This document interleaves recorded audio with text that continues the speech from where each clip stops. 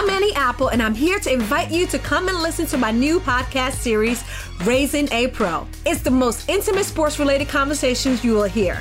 Each week, we explore the journeys of some of your favorite NFL players through the eyes of those that know them best. From Joe Burrow, DeAndre Hopkins, Myles Garrett, Ezekiel Elliott, Nick and Joey Bosa, just to name a few. With exclusive insights and information, we leave no stone unturned. Subscribe now to Raising a Pro on your favorite podcast app.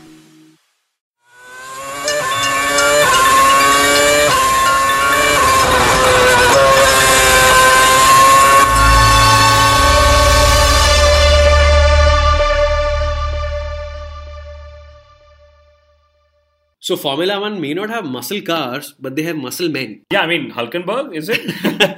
Okay, I'm going to just shift focus between Arnold Schwarzenegger and Hugh Jackman. So in the first race, they had Arnold. In the last race, they had Hugh Jackman. Well, who was Arnold in this case? Arnold in this case was actually the man who went on the podium in Australia. Which Kunal has completely forgotten. Oh my, yeah, man, actually. God damn it. And Jackman was a man who was, well, jacked literally yesterday during the pit stops and flew out of the Lotus corner and landed somewhere else with a broken intestine, I believe. See, now you know why you're so crucially important to the Inside Line F1 podcast, Rishi. Yes, it's good to have you back. It's good to be back. It's good to be back. Firstly, apologies for the 2-week miss that we have. You fell sick. How can you fall sick in a 20 race or a 19 race calendar, Rishi? I'm so sorry. There was off season. Like there was 3 weeks. I was testing on my simulator. You know how it is. Can you imagine if you were signed up with FOM? Yes. You cannot fall sick. You better land up, otherwise you have a financial penalty. I so hope Bernie does that to us. Yeah, I know. God first give us the money, then take some back. That's all right. All right, 2015 Spanish Grand Prix. This race that happened yesterday. Congratulations, Nico Rosberg. Finally, you opened the account. Very happy. Thank you. Because if you hadn't, then this whole Lewis Hamilton walkover, which is obviously liked by a lot of people that listen to this podcast, would have been a little bland. Yeah, and in a way it's good. It's spiced up the season, etc. Like we said last time, Bernie Ecclestone called Mercedes and asked them to slow down. We don't know if this time he called Lewis Hamilton and said, "Hey bro, slow down a little, yo man."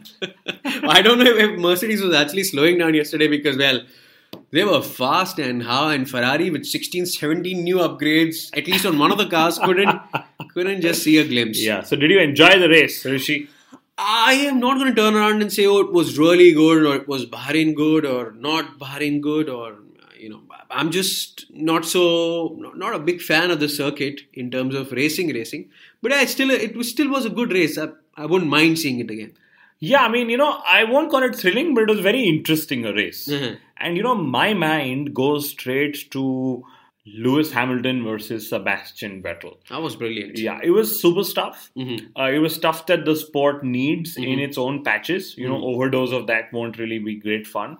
And I loved the way Vettel was defending, Hamilton was attacking, no bothering about tires and, dirty air, etc.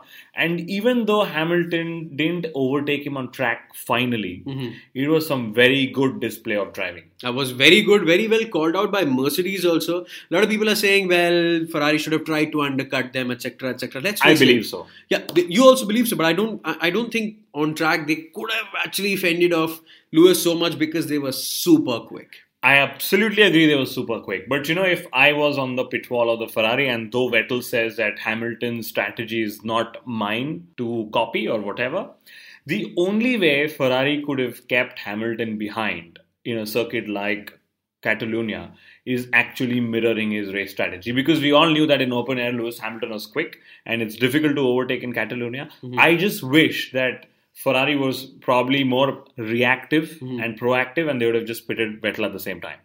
Well, I think they were just trying to seal the podium position. Some people say Vettel's strategy was compromised, etc., etc. I believe they actually compromised Raikkonen's strategy because that last stint on that very, very, very long stint on the medium tire was just dismal. I don't know how they expected him to take care of the tire so long.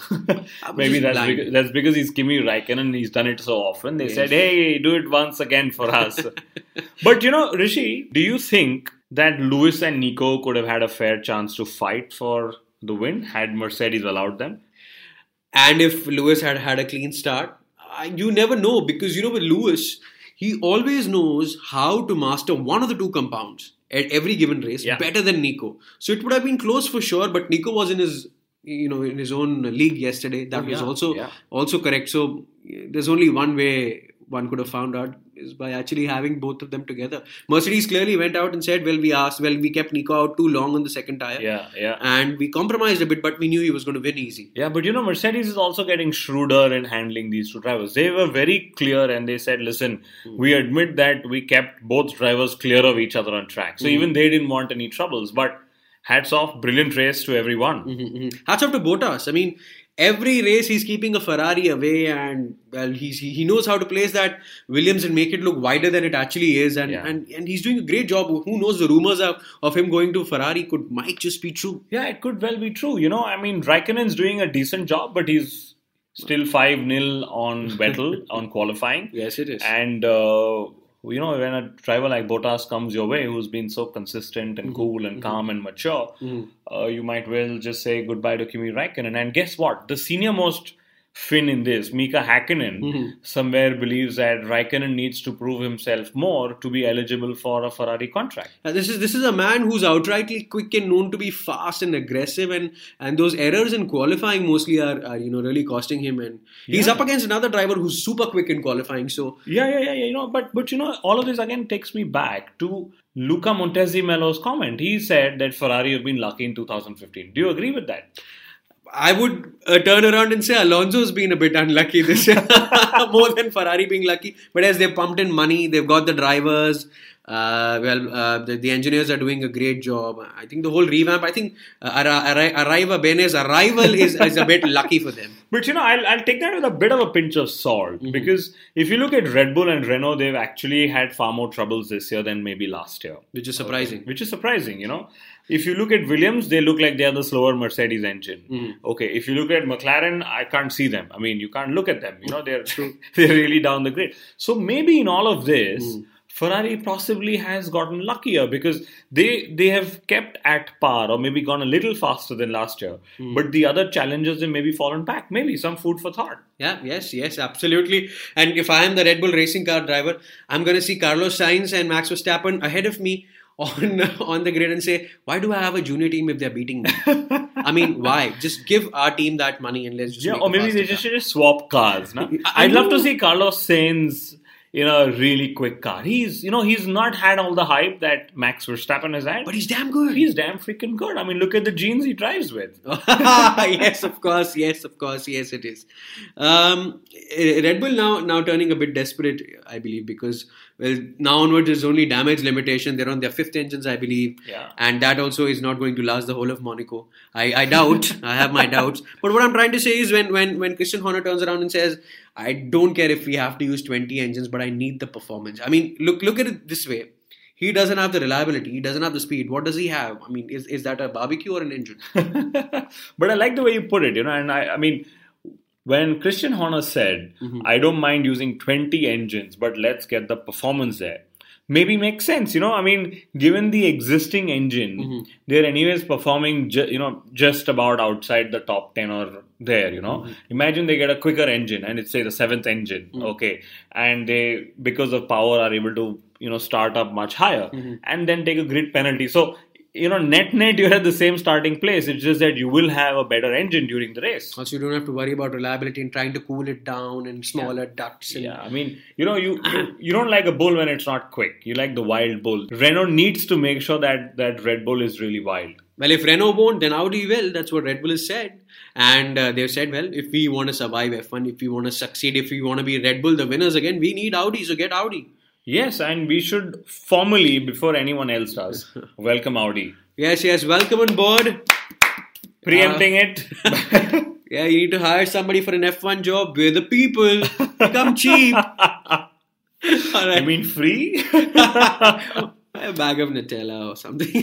Okay, so here's the deal. Red Bull says that the new nose on the RB11 is a masterpiece. Now I've seen it's got shorter and stuff for the people who technically sound a Formula 1. I have no idea. I just know they've got a new nose.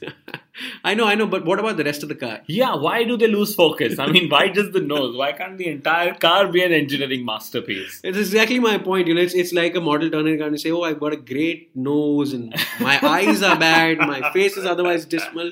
And We need the whole package. Yes, absolutely. The rest of you can't look like a sexy Shakira nose and Dumbledore's body. You've got to be a little better than that. I mean, that's what I'm trying to say. I mean, you need Dumbledore's magic. You need the magic wand. You need to do something about that car. That is a Red Bull I don't like to see lose, because then they bring a lot of color to the grid. What do you think about Spanish Grand Prix getting an extension? I mean, a lot of people say it's great for testing. It's a good circuit, probably not for racing. Yes, the third sector does make stuff interesting, but Yeah, I mean, even the first sector is brilliant. It's fast flowing and keeps going on. I think it's a great circuit, historical. Let's not lose it. It doesn't offer the best of races, but they're interesting races. I mean, Pastor Maldonado's won there. Let's remember that. And, it doesn't offer overtaking. But like I said, Formula One is not just about overtaking. It's also about the attempt to overtake.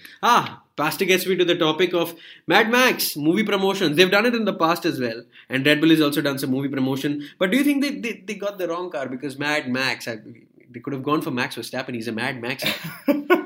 No, the minute you hear the word mad in Formula One, I guess Maldonado's a higher brand recall and a reconnect. Poor Maldonado, I'm feeling bad for him. Now, this year he's actually not at fault, and look at that new rear wing that looked like 7. I mean, there was an asymmetrical design. Yeah, I'll tell you. Yeah. I mean, I know of girls' accessories that look like But that. can you imagine? Can you imagine? Maldonado would be like, "Oh my God, that was a really mellow DNF I had. I'd rather have spectacular exits from my races." Acha. Unceremonious exit, I tell you, for McLaren. I mean, coming to the race, they're like, "Oh, we're going to find so much performance, and we're going to look for the midfield, etc., etc." And now, driver saying, "Oh, it was so scary. Whenever I came on the power, I was scared. We'll never score again in this season." I mean, yeah, and Alonso's home race. Yep. Okay, at a circuit at a race when the car he drove last year got onto the podium. Scary times, no? What do you think? Scary for the Jackman again. And imagine the Jackman is back. But imagine, when Jenson Button comes out and says that he may not score at all this year, and that's scarier. Okay. That's really bad, and other people have gone and said that Alonso's made the stupidest move and he may not win. It can be really demotivating if nothing else. I mean, there's lots of money because they don't get the points. Yeah. They keep spending resources and don't get results, but this is gonna hurt. Yeah, and like Jacques Villeneuve said that Alonso might never win again, and that is actually very tragic. But you know what? I keep faith and I keep heart in the fact that Fernando Alonso is getting paid to drive 66 laps, but he retires after the 30th. So he's still, I'd love a job like that. Gets to go home early, chills, grows a beard. Wow, lovely Sunday. Driver of the day? Come on, quick question. I would say Lewis Hamilton. Yeah, everybody's going to say that. Really? I thought people would say Nico Rosberg. A lot of people would say Bottas because he fended off another Ferrari in another race. But I believe Lewis, his aggressive strategy, his go-getter attitude, the fact that he was really, really angry when he was asked to hold position for Nico. But I'm sure you are surprised that I like Lewis, much like I'm surprised that you were saying Lewis. But he was good. Yeah, and much like our readers are surprised that we are saying Lewis Hamilton. But you know what? I loved the fact that he was really charging. I think the one big difference that I find between Lewis and Nico is that Lewis will charge. He would have been like, you know what? I'm going to go for it. Even if my tires go off the cliff, I have a 27 points advantage in the championship. And if it falls off the cliff, I'll manage the situation. But hey, for now, I'm going to charge. I'm going to charge Sebastian Vettel. After he got ahead of Vettel, he charged for Nico Rosberg as well. And I love that. Hey, I'm going to charge come what may. I don't give a damn about the tires. Otherwise everyone loves to cry about the tires. Charge. Kunal, charge reminds me. Oh my God. We need to charge engines. But we may not need to charge engines. We may need to only charge one battery, because there's this great suggestion that is coming from Bernie, the man, my man himself. So what he says is, why don't we get the aspirated V8s back? Along with the Kers, whatever you called it. Correct. And then we'll give it to the teams who can't afford the expensive V6 turbos with 87,000 components in it, and still have a race. We'll just have to match the output of both the engines. I mean, that makes sense. It's quite a logic. See, it makes sense on paper. Okay, firstly, FIA has to police it absolutely well. Okay, to make sure that both the different formula of engine deliver the right kind of energy. But that's not the point. The point is you're still adding one more layer of confusion. Correct. You know, suddenly you'll hear one of the commentators say on the commentary that, hey, this guy actually went ahead because he's a V8 Curse powering him and that has 5,000 RPM more. And thank you, the fan who's just about tuned in, hoping for a battle, just gets more confused. So that's my view. I think we should move towards standardizing the formula as much as we can and not split it. Although a lot of people would agree that anyways the cars right now are not equal. There's so much of a variation. But hey, guess what? I don't want to add one more variation there. Yes, I would rather give everyone the Mercedes engines. Nice point. Yes, even Ferrari for that matter. But everybody that has one uniform thing right now is the tires. Yeah. The Pirelli tires. Yes. And now there's been another discussion where there could be they've thought about it and they've completely, it's just rumor that the teams might just be allowed to choose out of whatever 4 compounds are available through the year. So if Ferrari tomorrow turns around and says, well, I'm great with the soft tire and I can hold it in Spain, Catalonia. I don't want to get the medium and the hard. I want to get the soft and the medium and go faster, maybe do an extra stop. Yeah, I think hats off to people trying to think how to spice up the sport. Like, we've not heard that since quite a lot of time. But to me, again, they're looking down a very technical route. Yes. I think it's good to spice up the tires, etc. Yes. But, Pirelli isn't dumb. Okay. They know from a safety point of view which tire is needed and which is not. Correct. Okay. And very crucially, the cost will be humongous. Imagine all the, compounds have to be taken to almost every possible race because you never know which team wants what. Or, logistically, it's a big nightmare in my view. Yes. Shipping all that freight is already quite difficult and races are so close by and... Sorry, that's why we lost the last 2 podcasts. Now you heard it from the horse's mouth. But before we sign off, I must remind you that the Monaco Grand Prix is around the corner, and well, it's really, really nice.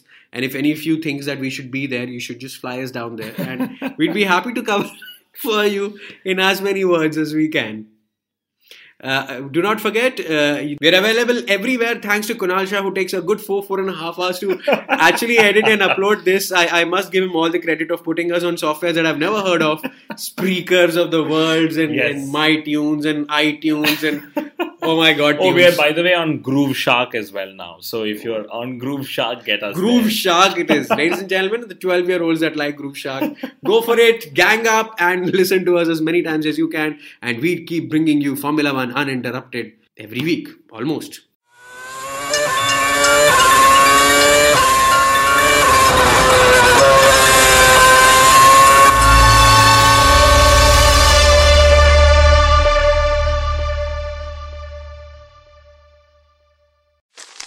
Me, but also you. The Pharaoh fast forwards his favorite foreign film, Powder Donut. Okay, what's my line? The only line I see here on the script is get options based on your budget with the Name Your Price tool from Progressive. Oh man, that's a tongue twister, huh? I'm sorry, I'm gonna need a few more minutes. Bulbous Walrus, the Bulbous Walrus. The Name Your Price tool, only from Progressive. The owl ran afoul of the comatose coxswain. Progressive Casualty Insurance Company and affiliates. Price and coverage match limited by state law.